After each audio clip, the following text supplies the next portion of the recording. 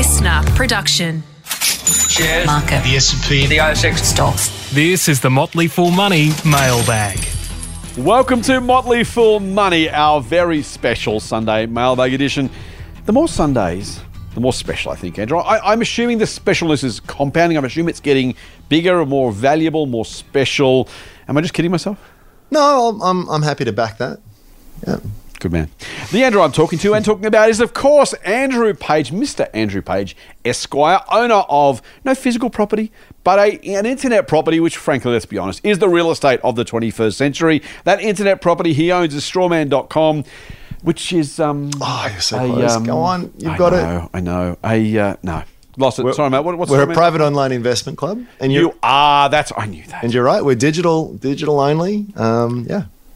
Was on the tip of my Check it tongue. out. The Motley Fool, of course, does do financial advice and stock recommendations. We have between us the very best two, the Motley Fool, the very best two businesses on the internet when it comes to financial advice. Two best two businesses anywhere. I'm period. Completely unbiased. Period. Correct. Just it. Mic drop.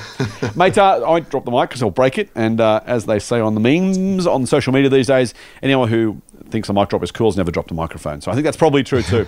Let's start with a question from Ryan, mate, which really puts the cat among the superannuation pigeons. Mm-hmm. Ryan says, "Hi Scott and Andrew, loving the tangents and the directions your macro talks can take you. I also love the effort to balance the discussion with various points of view, which brings me to my question. What do you think of Dr. Cameron Murray's stance on scrapping super? I recently listened to a podcast with Cameron Murray. I've heard you mention many times that super is amazing and a wonderful thing. It saves people from themselves a lot of the time through forced saving and investing. I've always been positive about it generally as a solution to my retirement, in 30 years, he says in brackets, young bastards. But a recent interview recently made me question the concept. He provided an extremely convincing argument about scrapping super and instead focusing on the aged pension system, stating that it's superior in cost efficiency long term, and the premise of super saving people from themselves is basically an incomplete view. He made a point in this case around those who are not able to save through their own discipline. They still blow their super and end up on the pension anyway. He goes on to suggest super is an absurd cost on the country with the amount of people and companies it takes to maintain it, and goes as far as to suggest Keating himself is black flipping on it in recent years. I definitely can't re-quote his words in such an eloquent way, but I found it a strong argument based on the facts he presented. I don't know if you are aware of his position on the topic, but if you have the time, it would be extremely interesting to hear your perspectives on his view. Love the work you put in every week. I look forward to your podcasts. Regards, Ryan." Thank you, Ryan. Ram, I've had a couple of discussions with Cameron Murray on Twitter, who is a great follow. We agree on most things, actually, probably an overwhelming number of things, but we actually disagree reasonably strongly on super. So I'll give my thoughts on it, and if you have some thoughts, I don't know if you're familiar with his views, but I'll give you some thoughts as to why I disagree with Cameron on this one.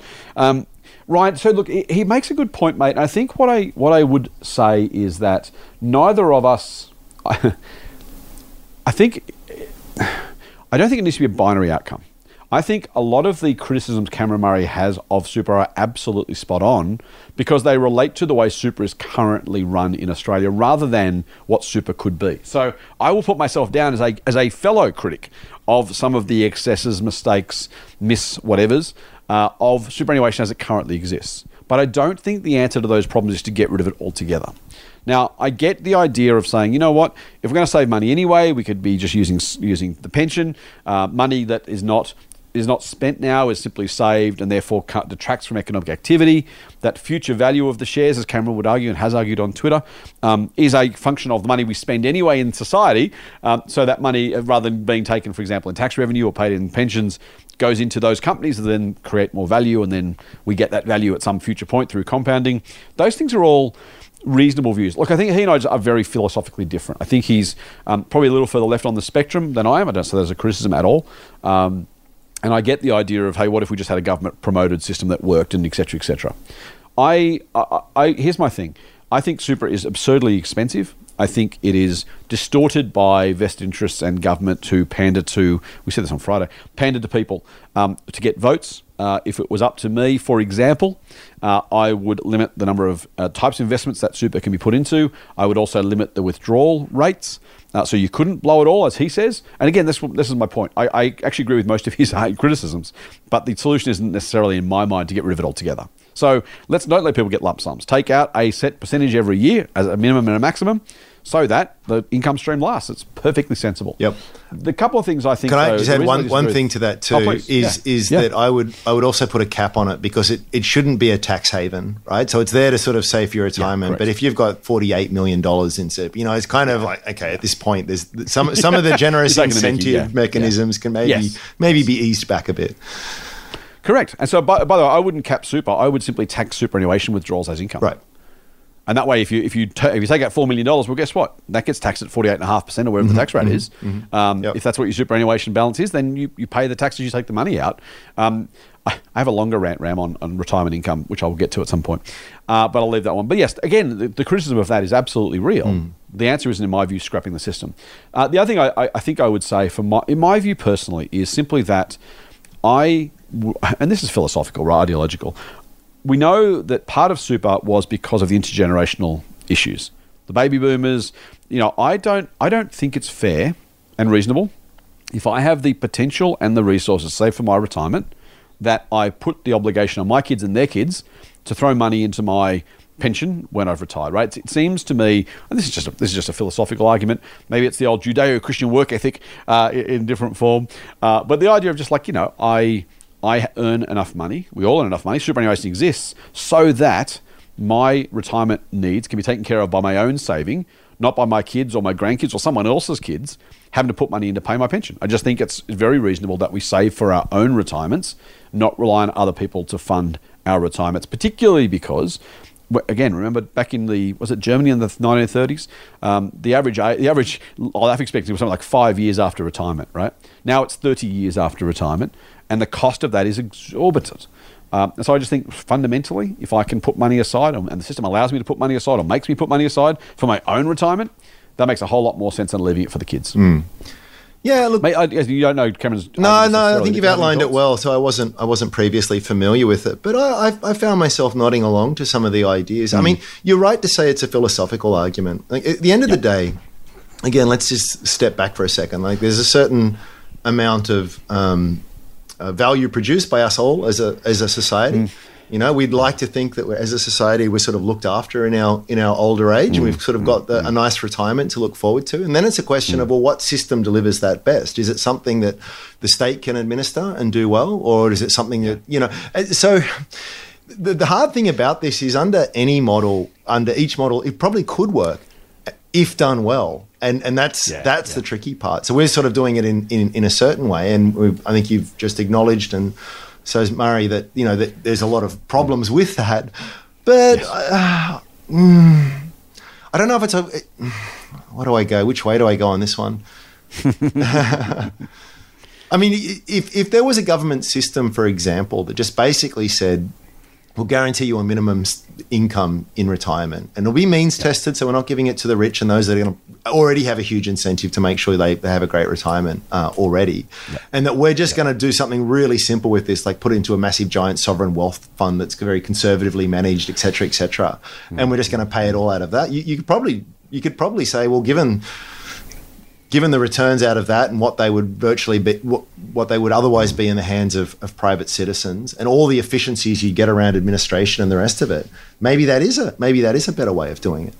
But you can also see that as a giant honeypot for politicians to dip their fingers into, which is where it breaks down. So it's like they already have in super, right? Yeah. Well, this is the thing. They already have. The last government wanted to let us pull money out for jet skis, and the current government want superannuation funds to use it for lower return, social housing investments, and it is absolutely a honeypot. You're right. And it's a bad analogy, but it's sort of like how communism's a great idea in theory, just not in practice.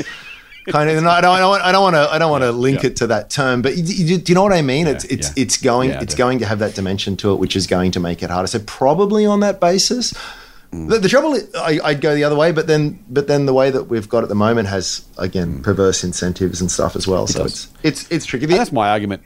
it's not a case of saying it needs to be this current system entirely or none of it. I think we can agree with the critiques and find a better solution. I think mine is better than Cameron's. He thinks his is better than mine. That's completely fine, and yours is too. But I think I don't want us to. And I'm sorry, I don't think Cameron is falling into this trap. But I just want people to be careful of the system has flaws, therefore let's get rid of it. So no, let's just fix the flaws. There's at least one other alternative, and I think we should do that as well.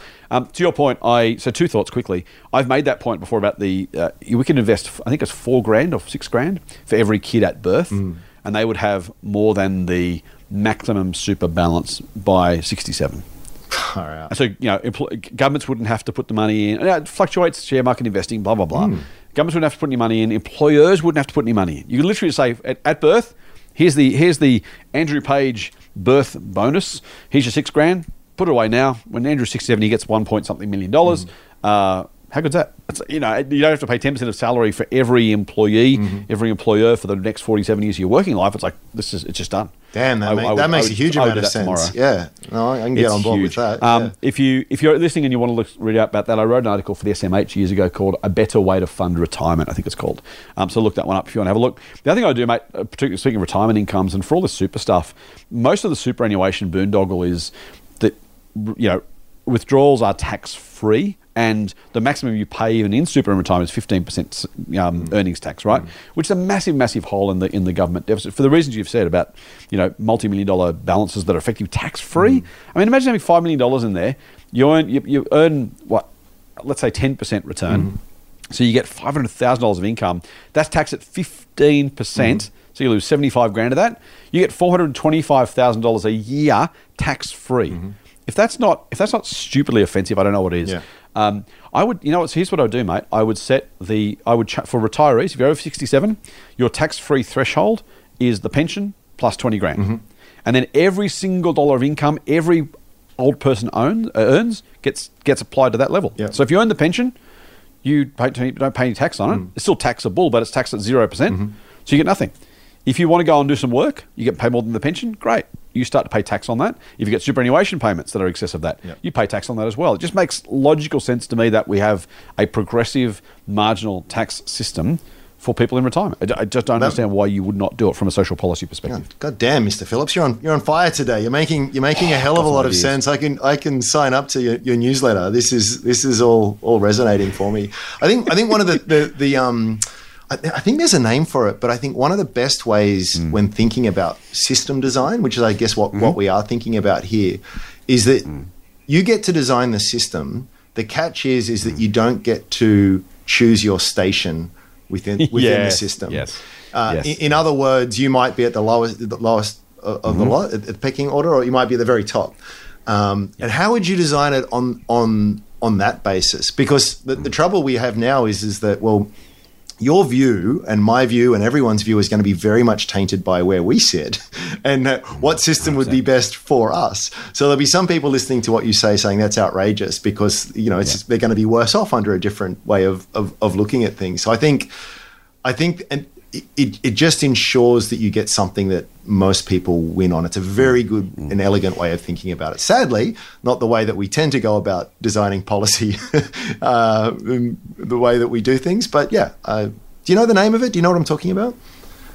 I don't know the name of it, no. Anyway. Not sure. Good question, right? Yes. Good. Great question. And by the way, don't just sign up to our newsletter. We've got a podcast. We rant like this all the time. Don't encourage us. Here's a great question from Lockie, mate. Hi, Scott and Ram. It's fun to send you an email because it still exists, despite Andrew's disgust. And I would have faxed this question if I knew how or had a homing pigeon nearby, but this will have to suffice. This is ringing bells. Have we not answered this question? No. Okay. I don't think so. I may have read this to you separately. I hope I haven't answered it already. It's a great intro. Keep going. Let's keep going. I'm 29 years old, and yes, Scott, I ride a skateboard every now and then. I think I pre-read this one last week as a bit of a teaser. Okay. I think that's what I did. Ride a skateboard every now and then and play video games still just to rock the socks off every old person on the planet. I can almost smell the loathing resentment frothing through your gritted teeth with smiling emoji eyes.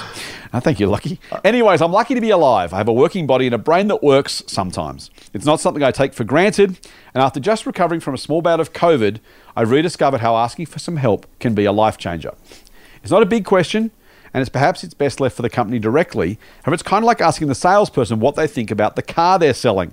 Of course, they're going to say it's a great investment and you should buy it right away.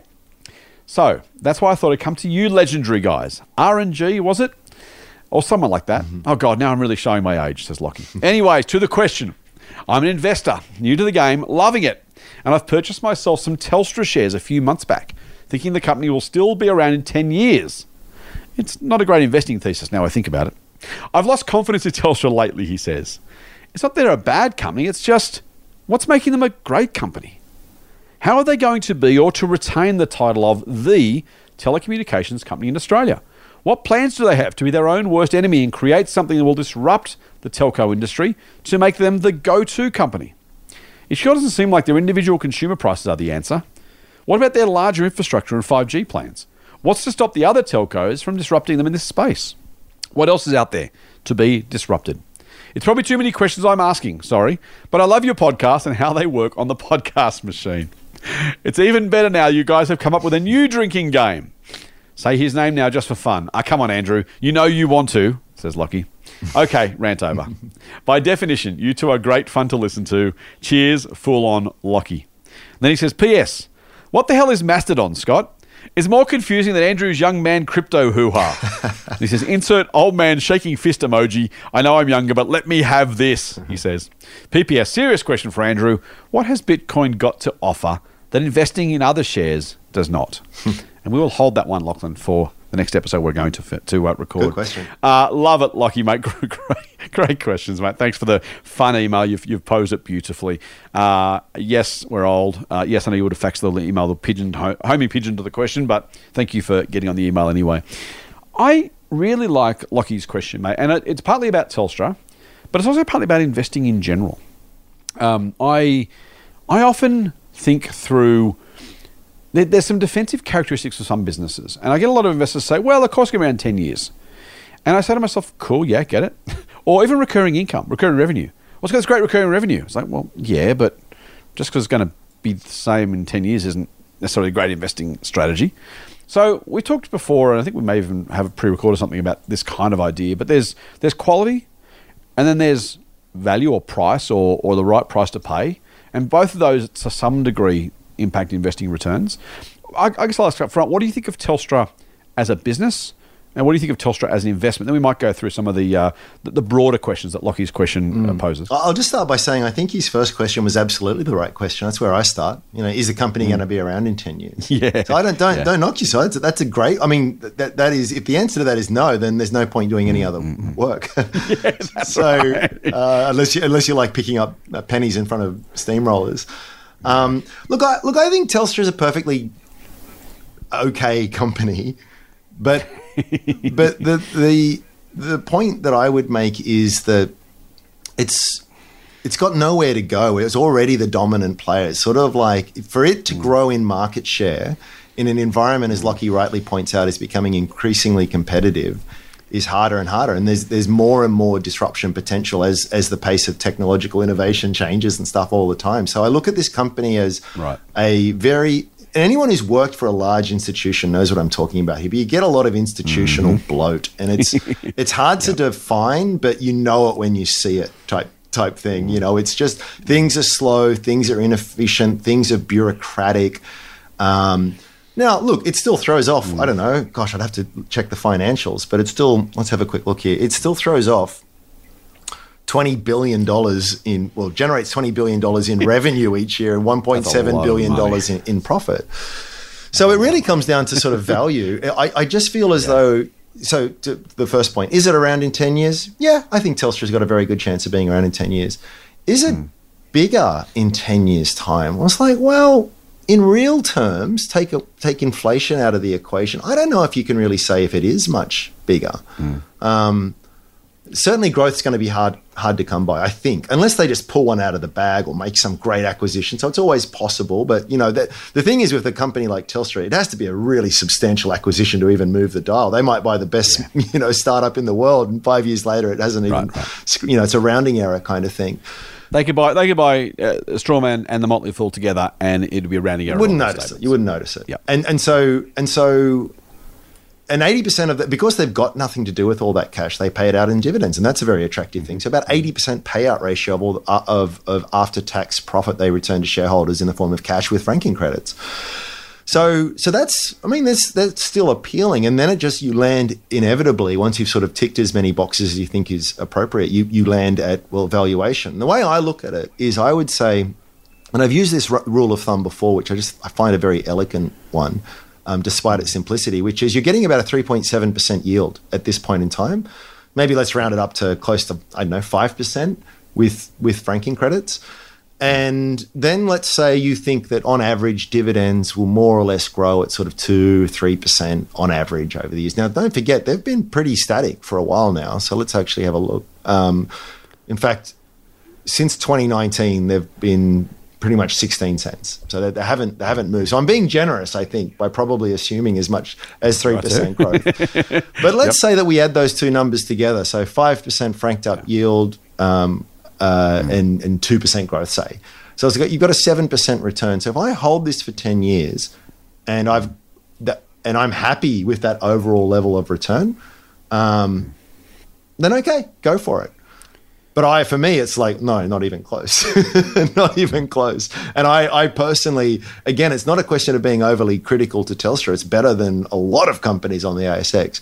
But as we've often said, that my goal here is I don't need more than 15, 20 companies tops in my portfolio for all the benefits of diversification. So the more relevant question is this in the top 20 opportunities right now? And for me, it's a no. If this was to drop to a point where Telstra was yielding 7% grossed up, that becomes a very different story, even for someone who's very growth focused like me, because it's kind of like, man, it's not money for jam. It's not buying Ferrari kind of money, but it's sort of like very adequate return and very, very low risk adjusted return as well. So yeah, it's a question of preference, but for a lot of people, particularly those in retirement, particularly those who are risk averse, particularly those who've got a lot of capital, you just sort of think, well, yeah, I could put a decent sum here, just enjoy the fully franked dividends and know that it's not going to knock it out of the park. But at the same time, it's probably not something I'm going to lose 90% on. Yep. I think that's spot on, mate. I own Telstra shares, as I've said before. I own them because it's in an income portfolio that we haven't before. Excuse me. That I run. So our trading rules, I could ask for dispensation to sell it, but I don't. And the trading rules are that we can't, without dispensation, sell anything that we have as a positive recommendation. So I made the recommendation that our income investors should buy it. I think it's fine for income. I think it's probably a good combination, a good addition to an income portfolio if you're looking for income first. Notwithstanding, people can do it through capital gains and selling stuff. There's other ways of getting income. But if you're looking for a dividend flow, fully franked dividend flow, Andrew, to your point, I think it's a good inclusion. So that's why it's there. Lockie, I love your questions, mate, because I think a lot of investors struggle. A lot of investors do the FOMO thing and will never buy Telstra, right? I think that's a mistake. Just to go FOMO, not to not buy Telstra. But a lot of investors who then think further do the same as you did, which is, I'll buy the business, they're going to be here in 10 years' time. And it's just not enough necessarily. I agree with Andrew's expectation of growth. I don't think you're going to get market-beating growth. That's why it's not a recommendation in the other services I run, because I don't think it's going to beat the market from here. We sold it from Share Advisor a while ago. I had to have it in the others. Because it's a perfectly fine business. It'll be okay. It'll continue to be around. By the way, earnings have declined slowly over the last 10 years, almost consistently. So in fact, rather than growing, they've been declining. And it's hard to pay a cheap enough price for a declining business. It's not cheap on any of those bases for me. So it's losing share. It's a very tough market. Mobile telephony is really hard, very competitive, lower margins. The NBN reselling, again, the same thing. You're reselling a commodity, so it's very hard to make some money. They've done a great job getting high prices for the same thing, using their brand to really leverage their returns. So they're doing a great job running the business they've got. There's a great Buffett quote. There's always a Buffett quote to the gist anyway of. When a business with a mediocre reputation is run by a management with a reputation for brilliance, it's normally the reputation of the business that remains intact. In other words, good managers, you can't make a silk purse out of a sow's ear, is really what Buffett's saying here. No matter how good you are, a bit like Telstra, right? I think Alan Joyce has done a great Qantas, sorry. But Alan Joyce has done a great job at Qantas. Now, no matter what, you might disagree with this if you're on baggage handling or stacking staff or strikes, and that's a whole different thing.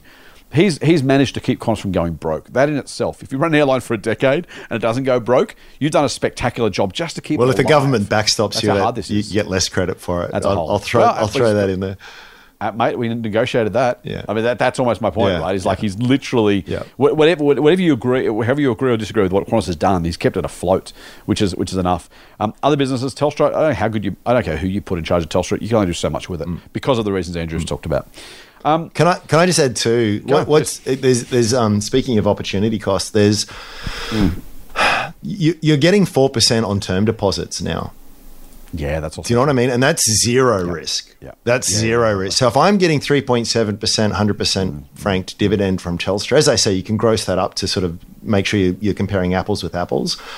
But for me, it's you know, again, as you say, if that's what it takes for you to be happy, it's fine. But it's just I would want a much better value, I think, because just because of that comparison that's there. It might be that after a period, and don't forget their decline in earnings. There has been a factor there of the structural shift away from landlines, and that was, you know, they're having to sort of fill a hole as it gets deeper in other areas and the rest of it. So maybe I'm sure there's people out there that are more optimistic on the growth outlook, but you kind of need to be, I think, if you wanted a total return that was market beating.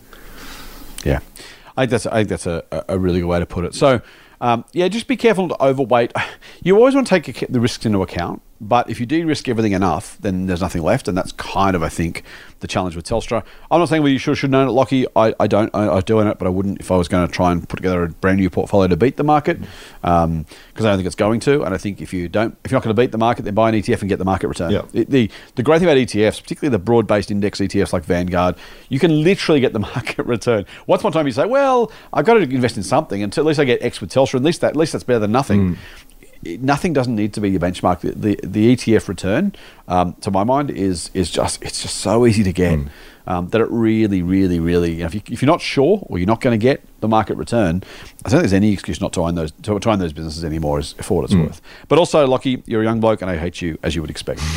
Here's one from Craig, mate. Hi, Scott and Ram. Love your work, and I'm a subscriber to 2 of the full services and a premium member of that private online investment club.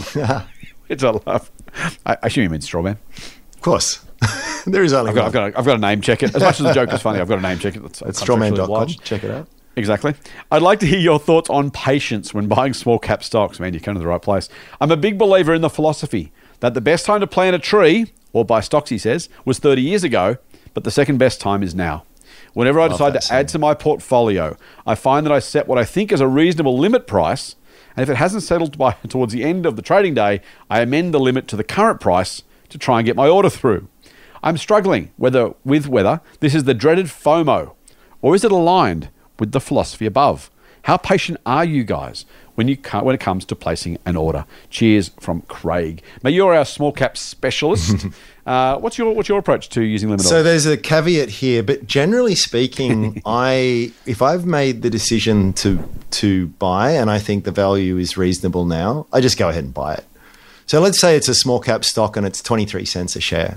You know, maybe at the end of the day, I could have gotten it 22.5 cents, or, you know, maybe a day later I get it 18 cents, you know, who knows? But I think when you're dealing, particularly with companies with pretty decent growth opportunities, they're actually big percentage differences between 22 cents and 20 cents. You know, it's 10% in that. It feels like a lot, you know, and one is obviously the lower the better the price that you get. But success for these businesses, you fast forward the clock 5 years, you're hoping for a business that's worth 80 or 90 cents type thing. And it's kind of like, do I really care? And particularly when you play those games, you've got to remember there is a risk to it. And the risk is that it just never gets to your limit price. And because you wanted to pay 21.5 and the market only happened to stop at 22 cents before it went to 80 cents, you've got all those kinds of things. And on the reverse side too, and you know, it's riskier end of the market, it could go to 11 cents, could go to 8 cents, could go to 3 cents. Yeah. But in each case, it's like, well, whether I bought at 18 cents or 22 cents, it sucks. You know, and I was wrong and I've lost, you know, have I lost more under one scenario? Yeah, but like really in the grand scheme of things, it's still I think that's how you weigh it up. The only caveat, as I said, is that sometimes when you're at this end of the market, there are liquidity constraints. So just as, you know, for example, if you were wanting to buy $10,000 all at once, there might only be $3,000 available at the lowest price offer. and then there's a big price step up, and so you know, just going ahead and whacking a market order on, you could end up shooting yourself in the foot and just blowing through 3 levels of orders and pushing the price up 15% in the process, and overpaying essentially more than you need to through an own goal. So in those cases, I think you just put a limit order in, and every now and again I'll check on it, and I'll maybe if there's more depth that's come in the lower offer, I'll fill it up. But I'm really just trying to. I've decided I want it. I think it's about right in the price. Let's just get it done. Mm-hmm. I like that, mate. I like that. I'm trying to find it. I can't find it now. The Warren Buffett famously was going to buy Walmart shares. And in the good old days, bad old days, he would literally call a bloke and say, "Hey, I want to buy some Walmart shares. Here's how much I'm prepared to pay." Right? It didn't use ComSec. I suppose you don't when you're a billionaire. He said, "I want to pay this price," and the other guy said, "No, I'll only sell at that price." Now the price differential from memory was 2 cents a share. I think that was about right. And I think I remember, and I'm making this up, but I did do the work, so I'm working off my own memory. It cost him basically 2 cents difference. Buffett says, "No, get stuffed." It cost him $8 billion because the shares subsequently went up so far that the fact he didn't make that trade, had he simply ponied up the extra 2 cents a share, when the shares went up and up and up and up and up, he would have made $8 billion on the trade. Wow. So quibbling over the couple of cents, I'm pretty sure those numbers are right, quibbling over a couple of cents cost him $8 billion. Now, not every company is Walmart, and every company is going up that far. I think the point I'm making is the one that Andrew made in reverse, which is just that, who knows where the price goes next? If you like it at approximately the right value, the far bigger question is always whether you've got your assessment of the business and its quality and its future right. The chance that a couple of cents is going to make a difference, or a couple of percentage points is going to make a difference to your purchase price, is just not worth doing. Now, of course, here's the other thing. So your 23 cent example, Andrew, maybe it's 18 cents tomorrow, maybe it's 24 cents, maybe it never trades at 23 cents again, like the Walmart story. And so if you're right about the business. Now, if your analysis, by the way, is so fine that a 2% move in the share price changes your outcome meaningfully, then you're kidding yourself, because no one can be that absolute, right? The 23 cent shares are probably worth somewhere between 20 and 25 cents a share, maybe. And that's frankly generous, right? Those are big gaps, right? That's 15% or 10% either side. Yeah. But it's either going to be, as Andrew says, a 5 cent stock or a $1 stock at some point, or somewhere in between, and. Getting the quality question right is more important. So honestly, is it FOMO? Kinda, because you are saying, I just want them, I'll just get them. So yes, you're right. It absolutely is FOMO. But not in a bad way, in the sense that if you want to buy the shares, buy the shares. And if they were that price, here's the other thing, you set the limit price trying to get a good deal normally. Because it's 24 cents, I'll put a limit at 23 and see if I can get a good deal. And we kind of kid ourselves. It's like when you go to the car yard, right? They put the price of the cars up, so when you haggle, you feel like you won. They realise they haven't lost anything because they were already expecting to sell it for that price anyway. Everyone walks away happy. It's just through the confluence of events. So if the shares were 24 cents, you'd put a limit at 23.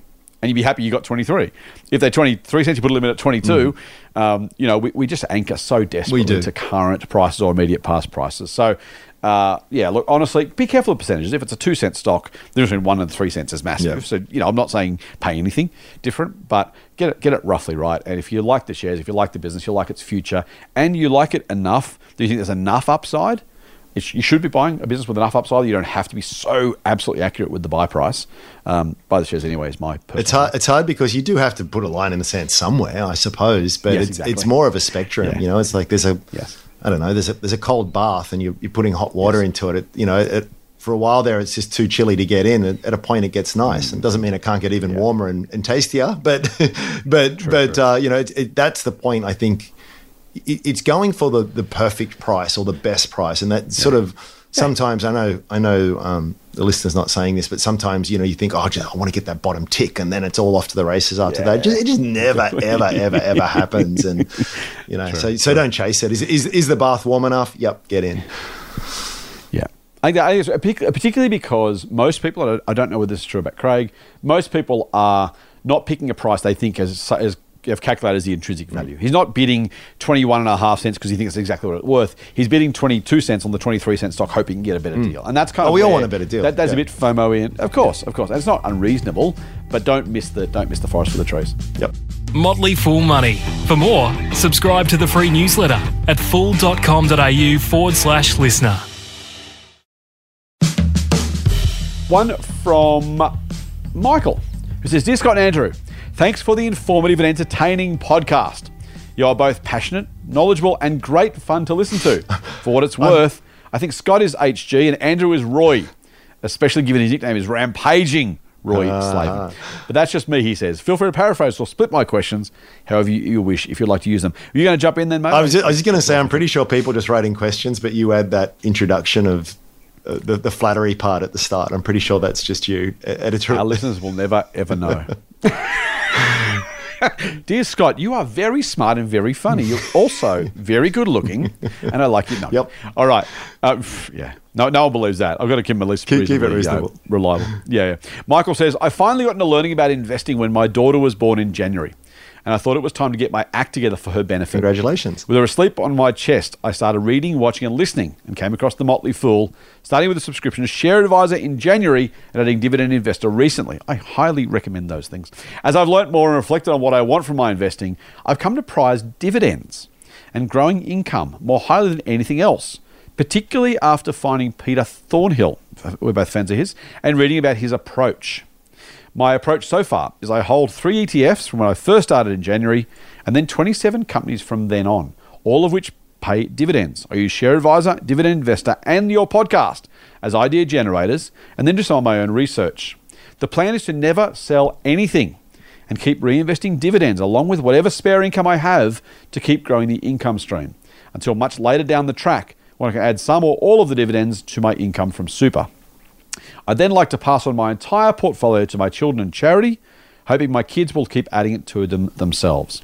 I know I will have some investments that don't work too well in the long run, but I don't want the stress of trying to work out if or when to sell, if I can avoid it.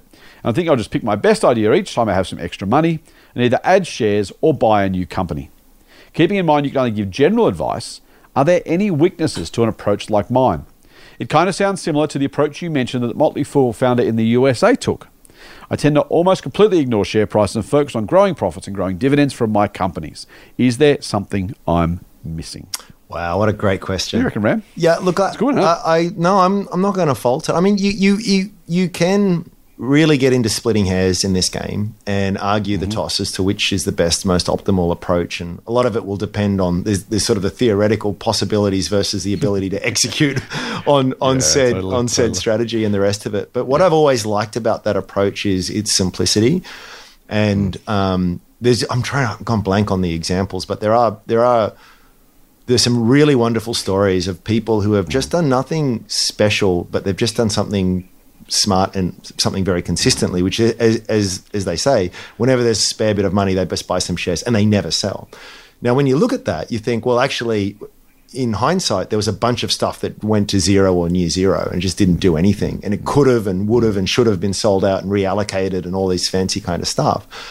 But as things evolve and progress and you continue just to add money month after month after month and continue to add to your winners as they continue to do well, it actually ends up being an insanely given enough time is the key qualifier here. But given enough time, it actually becomes a pretty good strategy. So you'll probably find that there could even be 5-6 year periods where it's like, geez, nothing happens. So it's pretty brutal and would test the fortitude of even the best investor. But it's when I've looked at examples of that in the past, it is surprisingly effective.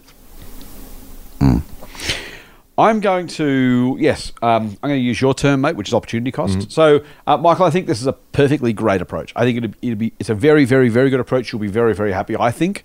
I don't know, no guarantees or promises. You'll be very happy with the outcome by the time you retire and then pass your portfolio to your kids. Again, just to add quickly provided you stick with it, like that's kind of the key to it because you've got to go. Sometimes it'll be much harder to prosecute than at others. So that's what I was going to say. So the downside of your approach is you are not allocating your money, your entire portfolio to your very best ideas at any given point in time. So imagine a time in 10, let's take Telstra, right? Let's say Telstra was a market beating, just back to the last question, was a great market beating idea 10 years ago and you bought the shares really cheaply and now you're looking at going, well, if I sold these, I could buy something else I like more and get a better return. So it is probable that you will have a decent chunk of your portfolio eventually in some ideas that simply aren't your best ones, and you could actually do better, theoretically, by reallocating that money to better ideas. You know, the company that's going to go up 10, 15% this year versus the one that went up last year, maybe it's the same, maybe it's not. So theoretically, and to your point, Andrew, you know, theory and practice are different. Theoretically, this is not the absolute optimum stock picking strategy. If you could find a strategy that said, I'm going to know when to sell, when to buy, what to buy. I'm going to put my money take my money from worse ideas, put it in the new better ideas. And that's what stock pickers do all the time. I have a portfolio. Andrew has a portfolio. That's pretty much what I do. Our portfolios are right? not too often, but definitely there's a reallocation. Yeah.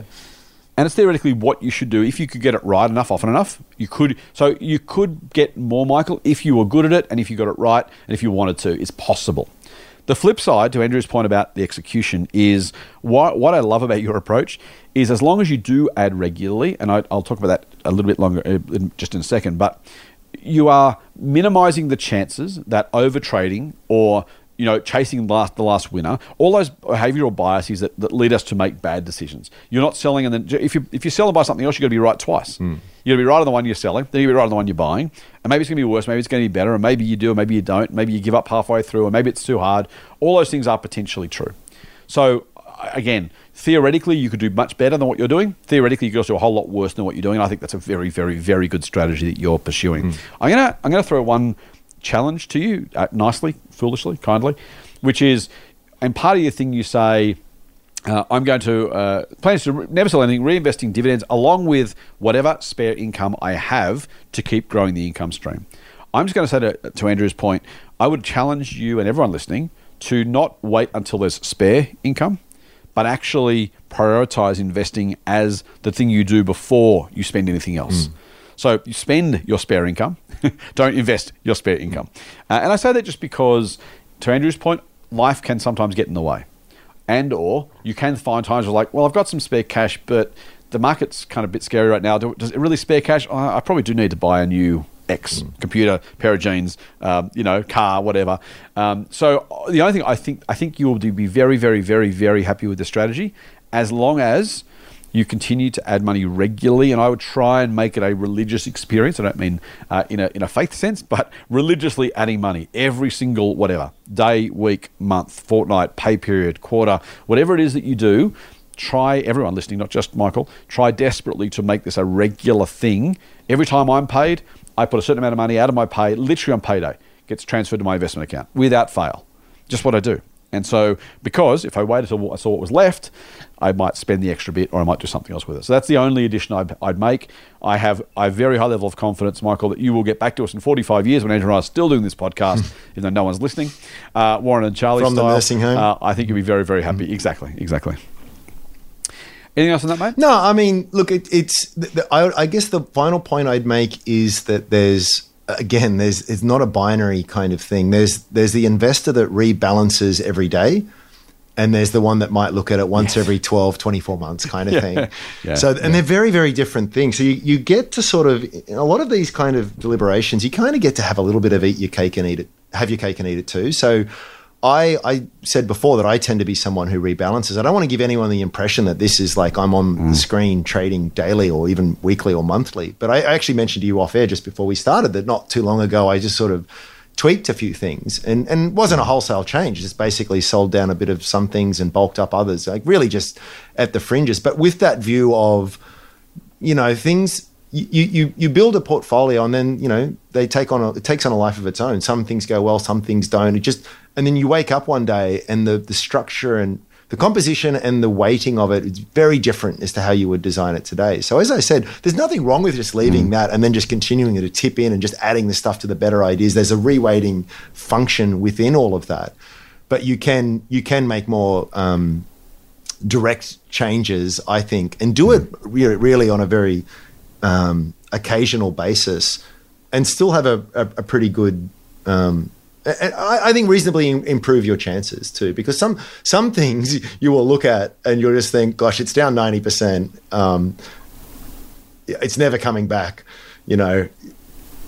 I could just sell this now. What it's never going back to where it was. Yes. Even if it does go to zero from here, it's not. What am I trying to say? It's a small amount of money, but it's a small amount of money you've got zero faith in, and you might as well just sell it down and reallocate it elsewhere. So you can kind of go halfway between the two extremes. Yep. Agreed. Michael's second question. You'll love this one, mate. Sometimes I love the fact you haven't seen these questions because I know what's coming. It's like, oh, this is going to be good. The second thing, he says, I would like to ask is about the share market game. I'm a high school teacher and I wanted to pass on what I've learnt to my students, as well as I thought introducing the ASX share market game would be a great way to do it. I hosted it for the first time with my school this year and got soundly thrashed by nearly every single one of my students. I tried to slowly introduce some basic information and YouTube videos from Buffett, Lynch, etc. along the way. Oh, that's great. But given the game is only for 10 weeks, I'm not sure if the students actually learned too much of what I was hoping they would.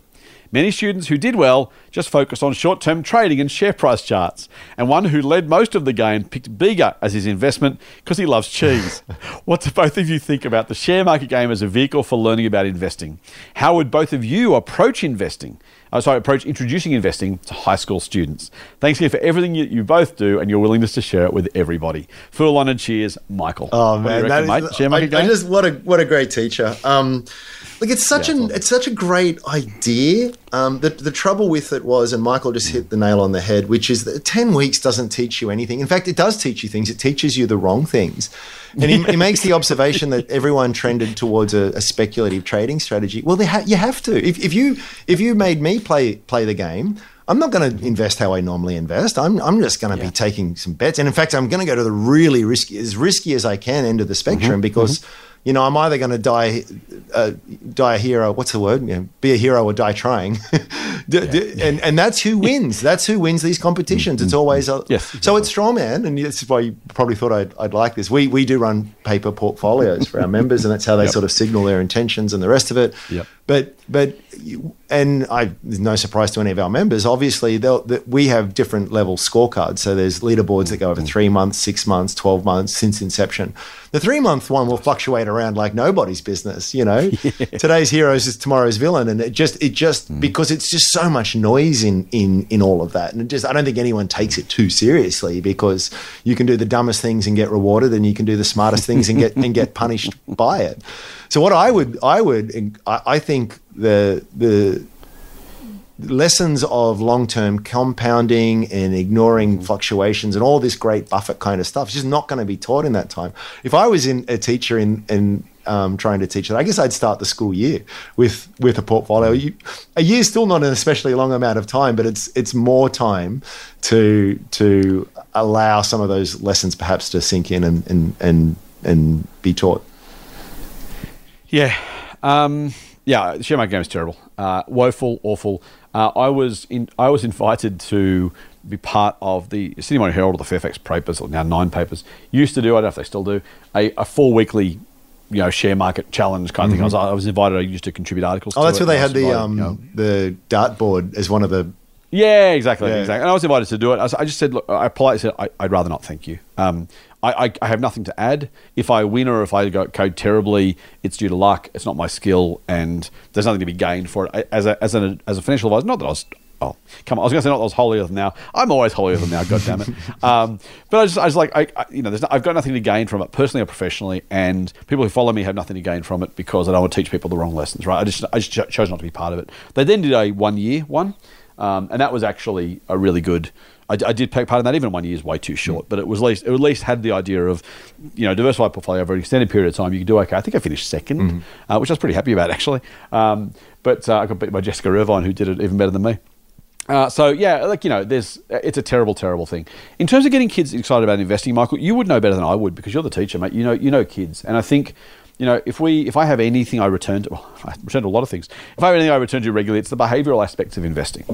And so, what I think the trick here is not the maths of investing. You talked about earlier, Andrew. It's not a science, right? There's nothing scientific about economics or investing. There are some maths that go with it, and that maths is worth knowing. But getting people interested in investing is not about do they understand the maths or do they understand that it's kind of what is going to turn them on. Literally what's going to... I had a maths teacher... I don't know what kids want these days. I used to want $1 million when I was a kid. These days it wouldn't buy you a Sydney house, so work that out. But, a maths teacher, I've said this before, year 8, I want to say maths teacher, Mr. Moyer, if he's listening, God love you, Mr. Moyer, thank you, told us as kids, and I can't remember the numbers, but it was something, I could probably reverse calculate it, but he said if you save, I think it might have been $1,000 a year between 18 and 30, and never another dollar after that, you retire with $1 million. And that stuck in my head, right? Because while retirement feels like a bloody long way away, and imagine, if you're a 14-year-old kid, how do you talk to them about 25-year time periods? They consider a 33-year-old ancient, Right. Exactly. So my 9-year-old loves telling my wife and I that we're old. He just absolutely loves it. Doesn't help my wife responds to it and kind of makes it fun for him. But look, so what I would do is you know your kids best, but I would try and turn them on to what you get out of investment. Why would you do this? And the answer for me is in compounding. It's a small amount of money now, a much, much larger amount of money later. My nephew, here's an simple example, he's 15, I think. Sorry, Jaden, if you're listening. I've got that wrong. I think you're 15. He doesn't listen, so it's okay. He doesn't want to work. So for him, it's all about, hey, what if I can save and invest enough money now so I don't have to work? Now, he's going to have to work at some point in between, but that's what turns him on. And so that's what he's doing. That's why. That's 100%. That is 100% my driver, by the way. Can I just confess to that? Right. So if you can find those motivations for those kids, and then use the, again, this, mate. You're a teacher. You know this much better than I do. So I'm not saying anything you don't know. Hopefully, I'm sure you'll have even better ideas. But I literally would start with that. Start with the idea of what is it that's going to turn them on, and then tell them this is how you do it. This is what you do. This is why you do it. Almost to our point about the previous question in terms of ETFs, like. The how is nice, and yes, people like Lynch and Buffett have a lot to offer them in terms of how to invest well, but just the compounding story is what I would focus on. Do you want to have $1 million? Right. Here's what you need to do. Put a small amount of money aside regularly, and then nothing after that, and look how much money you'll have. Yeah. Do you want to be a millionaire? Yes. Do you want not to work? Yes. Would you like a nice house, nice car? My 9-year-old wants a Lamborghini. Okay, mate, here's what you need to do. Whatever those things are, find the hook. And then investing is often, not always, but often the answer for that. There's some really cool analogies and metaphors and stuff out there that are really useful. I've always loved the chessboard analogy where you put the grain of rice on the first and then you double it each time, and ends up being more rice than the world's ever produced or something insane like that. But there's all kinds of things that hook into it. I know for me, the early grab was this idea that, wait, I can own part of that business, but I don't have to work there or do anything. And they share their profits. Dividend checks, mate, checks. They share their profits. That is, I still love that. Oh, seriously, dividends still drop my account. I'm like, I did nothing for that. That's so good. Yeah, here's some money, and in return, you just give me a stream of cash forever. It's very kind of appealing. So it's totally. Yeah. I think the last thing you want to do is overcomplicated or anything like it. It's just any kind of subject. When you put up too many barriers, it's like, it seems way too hard. And that you've got to always back to the basics, always the first principles. It's just you'll find that it's compelling enough as an area. Most people will at least recognize the magic that's in it. Yeah. Yes, I think that's right, and it is. I mean, look, we say this so regularly. I hope people are listening, right? Because we love picking stocks. It's what we do for a quid, but you can get 90% of the result just from doing the really, really, really... You do 3 things to get a spectacularly good result, right? If you want a bit more, then put the time and effort into investing and pick stocks and understand businesses and whatever. But you're going to get maybe 90%, whatever the number is, 75, 85, 95, whatever the numbers are, it doesn't really matter. You're going to have a stupidly large amount of money just from doing the very basics roughly right, And by all means, then go and make it... we put the effort and time in because we want to try and get a little better again, and hopefully the time and effort's worth it. But that's kind of the story. I always think too, it's too easy to always bring it back to... money, and I want money, and I want to be rich, and I want the Lamborghini. It's just very associated with all of this. I've long thought, and I've said to you many times before, if I win the Powerball, I'd still be doing it. I think that the study of this is worth it in its own right, because if you're at all curious as to the world that we live in and how it works, I mean, this is a big part of society and how everything sort of functions together. It's sort of handy to sort of have an understanding of how all these sort of gadgets end up in my house and the lifestyle that I lead and the decisions that get made and the framework within that, how it's sort of done. It's sort of, it's what I love about finance and investing is that unlike other areas, it touches everything. You can get in on, you can go down a rabbit hole on mining, on manufacturing, you can get into economics, you get into sociology, you get into politics, as we often demonstrate on this podcast. It just touches everything. It's just sort of, it's this big system that we all sort of live within. So I just find it fascinating in terms of how the world works. It almost behooves you to even if you're born with a silver spoon in your mouth and you'll never need to worry about it, and even if you've got no interest in it whatsoever, it's sort of like it's probably the kind of stuff that should be taught at school anyway because of its significance. Yeah, agreed. Mate, let's go to 2 quick questions from an anonymous listener who, again, I will remind you, if you're going to ask me a question, please put you want to be anonymous at the top. This person didn't, but luckily they did at the bottom, and I scrolled down far enough while you were chatting and I didn't make a mistake. So with that warning for anybody else who wants to be anonymous, please put it at the top of the email. Hi, Scott and Andrew. New-time listener, first-time investor. Love the pod. 2 questions. I'm a 20-year-old...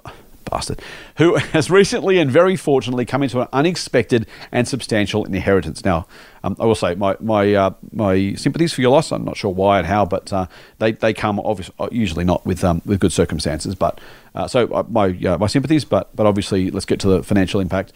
Now, I know you can't give specific advice, he says, so I won't give you specific information. Thank you.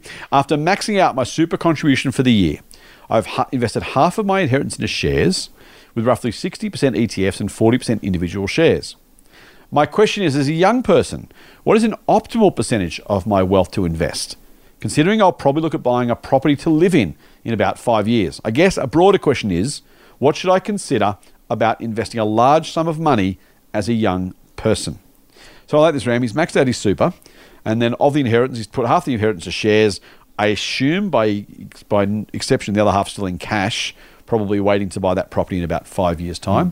If you were 20, mate, again, we can't give this person personal advice. If you were 20 again and you had a decent inheritance, would you put half in shares and half in cash and wait 5 years and buy a property, or would you do something else? I'd put a much higher percentage in shares or investments, I should be more generally. And so one of the great things about, there's a lot of great things about being young, but one of the great things about, I guess by definition, is that you've got so much time in front of you.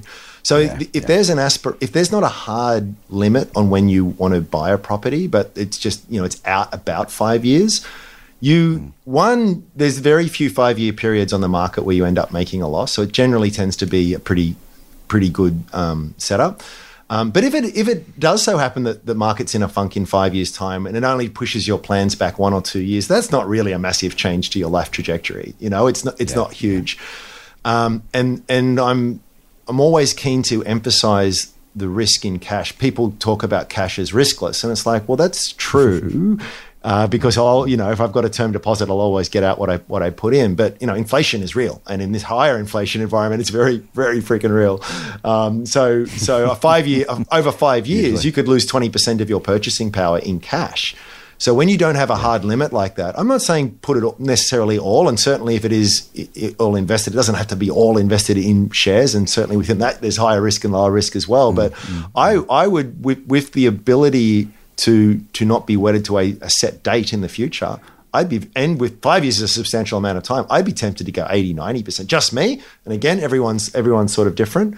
For all the reasons I said. Nice. I can't disagree with that, mate. I think as long as you have the temperament to see it through, then I think it's absolutely the right thing to do. I would be inclined, if you have no time pressure at all, invest a whole lot in shares. You want to maximise the return you're getting, and particularly with that inflation tax, as Andrew mentions. Mate, his second question. Can I just add to that, though? Can I just, before we move on from that, I think having made the decision to whatever percentage you want to invest in quote unquote shares, the 60-40 of ETF versus direct picks, I think smart. It's worth having. I don't want to be critical because I don't know the level of experience or whatever, but we all err, and the earlier we are on in our investing career, we're more likely to err. So having a substantial chunk in ETFs helps sort of protect you from yourself. The reality is if the market goes well, you're still going to benefit massively from having an ETF, and you still get to have a little bit more of the excitement and the learning experience by picking direct shares. But I don't know if I would go 100% direct picks myself, unless you're extremely confident in what you're doing. Yeah, I would actually... It's a very large amount of money, and an amount of money from the sound of it that probably won't be... replaced or matched by income saving for a very long time, which means you really do want to make sure you're not, Yeah, don't pick 3 shares and lose a third of your money because you do a bad job. That's going to make you feel terrible. Yep. You're going to hate us, and you're going to put yourself back. So make sure it's. I'd almost go all ETF, particularly 20-year-old. If you haven't picked stocks before, I don't think I want to be picking individual stocks with windfall. I got to say, Ram, I'd rather do that with small amounts of money adding to the market over time, and make that the process. It depends on the amount, though, right? Like I'm just going to pick a number out of the air. Let's say it's $1 million, and you decide that you want to muck around with a 20 grand portfolio. I think that's Yeah. Oh, totally. Yes. That's true. Yeah. Yes. The percentage-wise, I think that's the key. Yeah. But don't. No matter the amount of money, don't put 10 grand to 10 stocks or 100 grand to 10 stocks and hope that you do okay. Because if you screw up a couple, you listen to your mate who says buy 3 lithium companies and 2 crypto exchanges or something, and all of a sudden you lose half your cash. So just be careful.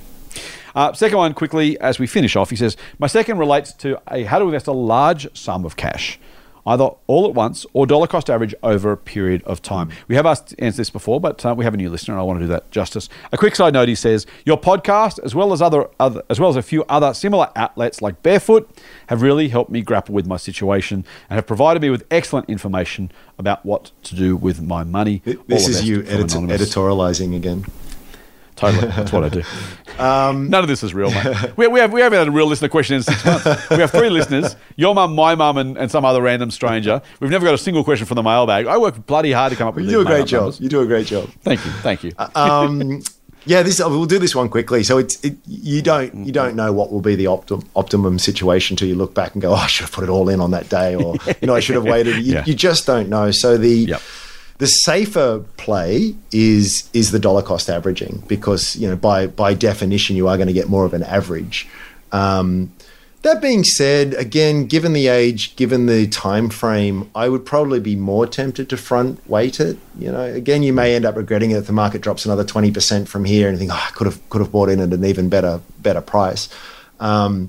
It's just that there are costs on both sides. It may be that the market, slowly but surely just edges up from here, and every year month that you wait longer, it's costing you money. You just don't know, which is why I say that is the attractiveness of the dollar cost averaging. But it doesn't have to be a linear thing either. I mean, as I keep saying, you can dial things up or down here. So it might be that you're more sort of logarithmically weight in. So maybe in year 1 you put in 30%, then you put in 20% and 10. I don't know. You sort of like put it along a curve where you're front loading the investment, but still spreading it out a bit. Yeah, I think that's right. I've said many times before, for listeners who listen regularly, mathematically the market goes up more than it goes down, and so if you took a million different examples of this, investing it sooner rather than later is mathematically, statistically more likely to give you a better return. But you're 20, and if the market falls 15% and you hate me and hate yourself and pull the money out and freak out, then I don't want you to do that either. The benefit of dollar cost averaging, to Ram's point, just to kind of throw that a little bit, is if the market falls, you get to buy the next shares at a cheaper price, so you feel good. If the market goes up, you've already made a profit, so you feel good. So, human psychology is human psychology. We're very, very good at self-justification of fooling ourselves. And I don't say that about you, dear listener, who I can't name, but it's just everyone's the same. We all feel that way, right? Like, if I've got some cash on the sidelines, the market's, I'm like, oh, thank goodness I can invest this cheaper.